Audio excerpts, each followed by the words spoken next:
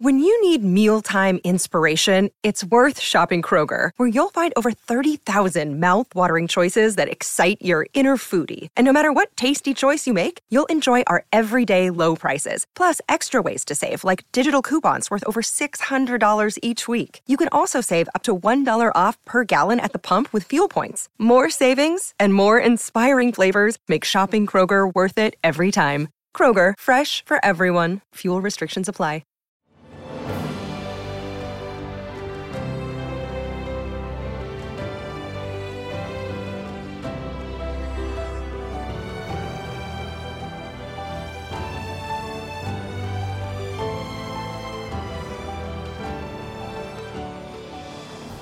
Welcome to the newest episode of Beyond the Fame with Jason Fraley. I'm your host, Jason Fraley, picking the brains of the top filmmakers, musicians, and artists of our time. Author R.L. Stine visits the Library of Congress tomorrow to celebrate 30 years of Goosebumps. I spoke to Stine about his most popular characters, his most popular books, and his personal favorites in the franchise. R.L. Stine, hey, thank you so much for joining us on WTOP in DC.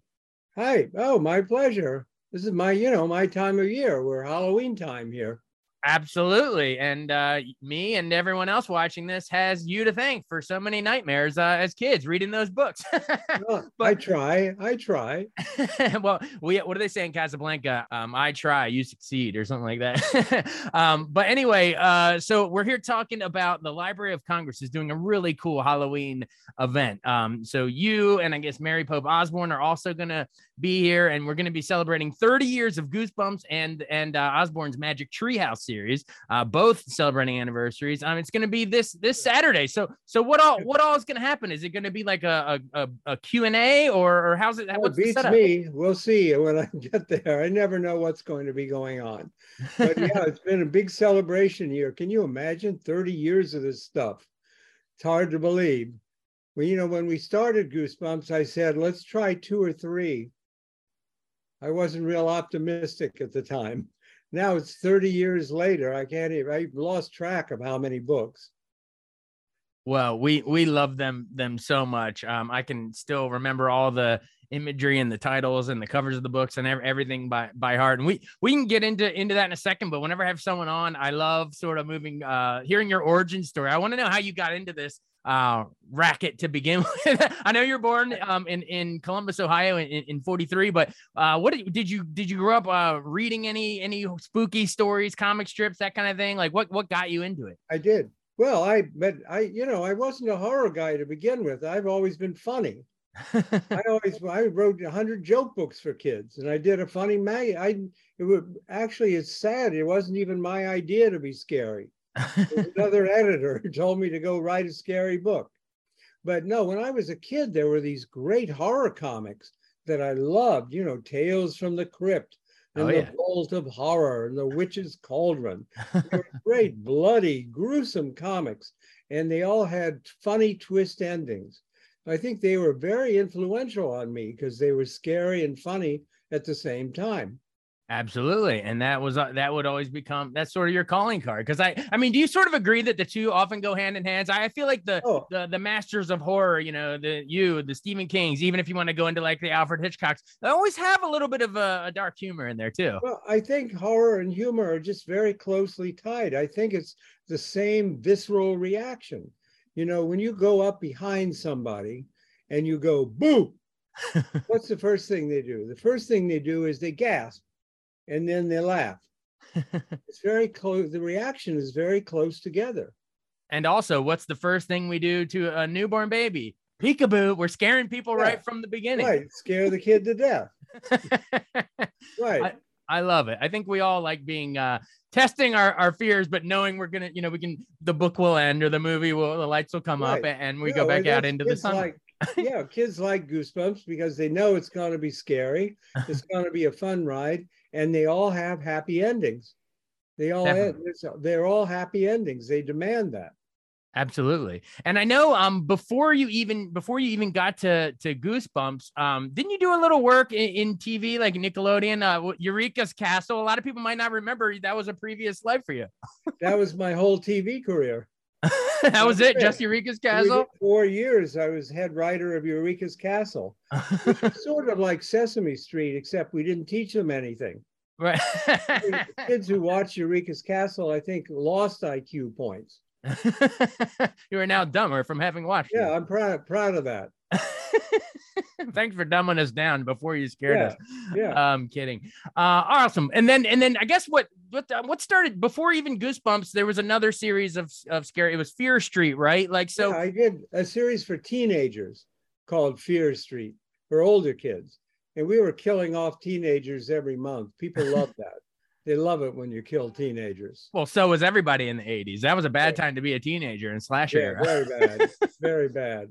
And so, yeah, I did Fear Street first. And then my editor said, let's try a scary book series for 7 to 11-year-olds. No one has ever done it before. And I said, no way. I didn't want to do, that's the kind of businessman I am. Smart. I didn't want to do Goosebumps. They had to talk me into it. Well, aren't you glad you did? It worked out. It worked out okay. You know, it's a living. Worked out okay. It's more than a living. Man, seriously. Tell me about that first one. I guess it was Welcome to Dead House, right? If I remember correctly, the family moves into the old creepy house, the old haunted house. Tell me about putting that first one together. Everyone in town comes up to the kid and says, I used to live in your house. I used to live in your, they're all zombies. But, I always thought Welcome to Dead House, I always thought it was too scary for the series. Really? I didn't have that combination of humor and horror. It's just scary. And I always thought that book was maybe the scariest book, the very first one. Well, yeah, you teed it up and scared. I remember specifically being a kid reading that thing and being scared. So, but it hooked us. So it couldn't have been too scary. I mean, I remember, gosh, I'm trying to remember, Stay Out of the Basement and Say Cheese and Die and Night of the Living Dummy. Is that a Night of the Living Dummy behind you right there? Or you said that's Mini-Me? It's a dummy of me. I have a dummy of Slappy. Yeah, Slappy here. Slappy is my most favorite character and my least favorite character. Why is that? Why is he both? Well, he's so popular. He's my most favorite.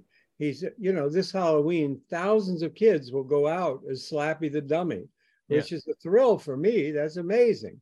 But he's my least favorite character because I've written 15 books about a dummy that comes to life. It's harder and harder, How do you come up with more plots? That's true. How far can you stretch? Yeah. Howdy Doody can only do so much. That's right. But I'm trying to even remember. We won't go through all of them, but I remember what's the one at the camp? Welcome to Camp Nightmare. I always got a kick out of that one. I probably read that before I even seen any of the Friday the 13th Camp Crystal Lake stuff. So, but how fun is it? Right? That was based on my son's camp. Oh, really? I hated outdoors. I hated camp. I went on Visitors Day. I didn't want to get out of the car, so I wrote Welcome to Camp Nightmare. Inspired by this. We're still going. It's the 30th anniversary. We have this very special hardcover illustrated Goosebumps to celebrate. It's called Slappy Beware. That's the brand new book. What's the general premise of Slappy Beware? It's the origin of Slappy. Ah, okay. But I think it's maybe the 5th origin I've written. Right. Like 5. I don't know. I'm not, there's one where Slappy was born in a puppet factory in Cincinnati, but that can't be true, right? Right. No, that can't be true. Can't be true. I'll probably be talking about that at the Library of Congress on Saturday. Awesome. Everyone turn out to see that. All these crazy alien stories can't be true, can they? Hey, it's Stephen Diener, host of the Unidentified Alien Podcast. And whether you're new to the conversation or have been looking into it for years, you need to check out the fastest growing alien show out there, the Unidentified Alien Podcast, or UAP for short. There's a crazy amount of alien encounter stories out there from all over the world. And the beauty of it is that I bring them all to you and let you decide what you believe. Download and subscribe to UAP on any of the major podcasting platforms. And you can also find it on UAPpodcast.com. I'm Bradley Trainer. And I'm Don McClain. We have a podcast called Blinded by the Item. A blind item is gossip about a celebrity with their name left out. It's a guessing game, and you can play along. The item might be like, this A-list star carries a Birkin bag worth more than the average person's house to the gym to work out. Pretty sure that's J-Lo. And P.S. the person behind all of this is Kris Jenner, LLC. We drop a new episode every weekday so the fun never ends. Blinded by the Item. Listen wherever you get podcasts and watch us on the Blinded by the Item YouTube channel. Do you have a favorite one that you've written that maybe, I mean, there might be other ones that might be more famous or whatever, popular, but what would be like your personal favorite that you think might be a little underrated? I have one that no one ever mentions to me called Brain Juice. Brain Juice. Brain Juice. It's about this purple liquid that turns these kids really smart.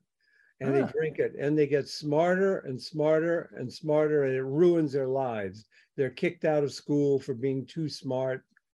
Their friends, they lose all their friends. They're way too smart. And then they're abducted by aliens and taken to another planet because they're so smart. And on the way to the other planet, they get stupider and stupider and stupider. I love that book, but no one ever mentions Brain Juice to me ever. Well, now you just did. So now hopefully people watching and listening to this will go check out Brain Juice, and maybe we'll all get smarter and smarter and then dumber and dumber. Yeah. All right. So if that's your personal favorite, then what would you say the flip side? What's the one that everyone comes up to, and what is the popular favorite that everyone? I think it's The Haunted Mask. Oh, of course. That's definitely my favorite. That's my best Halloween story, I think, about Carly Beth, the girl who wants to be scary at Halloween, and she puts on this mask and it sticks to her face and it won't come off, and it turns her evil. I think that's my best Halloween story. Well, and I believe that, I'm pretty sure that was the first one that they adapted for that TV series too, right? It was the first show we ever shot. And how, gosh, and that kicked off a run of, man, they adapted a bunch of them. I can't remember how many total. 4 years. 4 years. 4 years, and we had Saturday morning, and then we did a bunch of primetime hour-long shows. That was fun. Hey, I like the 90s. And, are you kidding me? I loved it. That's when I was growing up. But we love the 90s. In my brain, they're doing a new Goosebumps TV series. Oh, when is it? Yeah, I think they started to film this month. Oh, I'm awesome! not quite in the loop, but I think they're filming it now. Now, does that tie into the recent Jack Black movies that they made, or is it a completely different? No, it's totally different. Okay, cool. Jack Black and I are like twins, right? Oh, I totally. Do you guys confuse us? People confuse us all the time. I know. I was watching School of Rock the other day, and I thought that was you up there playing AC/DC. Yeah, I wish. I don't know how good of a horror writer he is, but Jack Black, if you hear this, you and R.L. Stine, you could be twins. Well, what's the before we run? Plug away. Tease the new show they're doing. What do you know? Is it based on a certain book or two, or they just started filming? I'm really kind of out of it, but I think they're going to do Goosebumps stories from the books, but they're all going to tie together somehow. And they got a really great bunch of young actors who are going to be on every week, so it's going to be a little different from the old '90s shows. Awesome. Well, we encourage everyone to check that out. And if you got younger kids or whatever, maybe they missed it, go back and read some of all of the R.L. Stine, the Goosebumps and everything else. It's really good stuff. At this point, you're probably one of the top selling, authors ever, at least children's books too, or actually probably overall. I'm second in children's. I'm second. Who's first? J.K. Rowling. Well, of course. Yeah. No, I'm happy to be second. Can you imagine? It's unbelievable. Number 2 to Harry Potter is not bad. No, I'm thrilled. No one's more amazed than I am. It's unbelievable. Well, absolutely. I mean, seriously, if you think of this genre, especially for kids getting into reading, you think of you. Well, yeah, and Stephen King, of course. But were you a big Stephen King fan, or have you met him? And what do you make of the comparisons? I met him once, and I met him once, and he accused me of using up every amusement park plot, and he accused me of not leaving any amusement plots for anybody else. Oh, you stole all the good ideas. No, we had a good talk, but I've only met him once.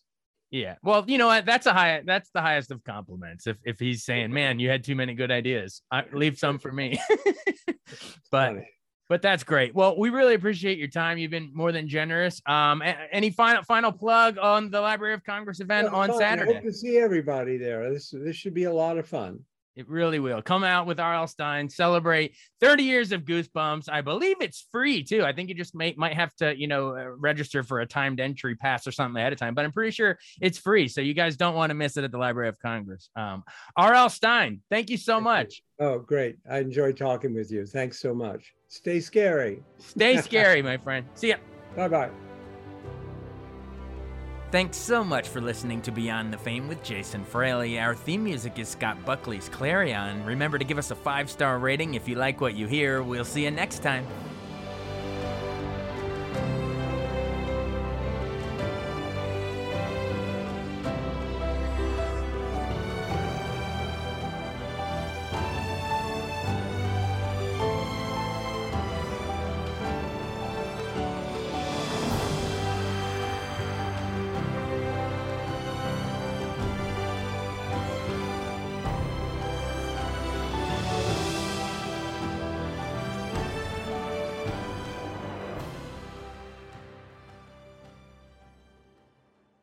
I wanted to take a second to tell you about an app I really enjoy. Living in the DC area is great, and Podcast DC gathers all of the local shows that I like all in one local app. Health, sports, local news, politics, and so much more. Podcast DC is the new local app with hundreds of DC area podcasts to choose from. I can earn exciting rewards just for listening and share the podcasts I love instantly. Available in the App Store or in Google Play, listen local with Podcast DC.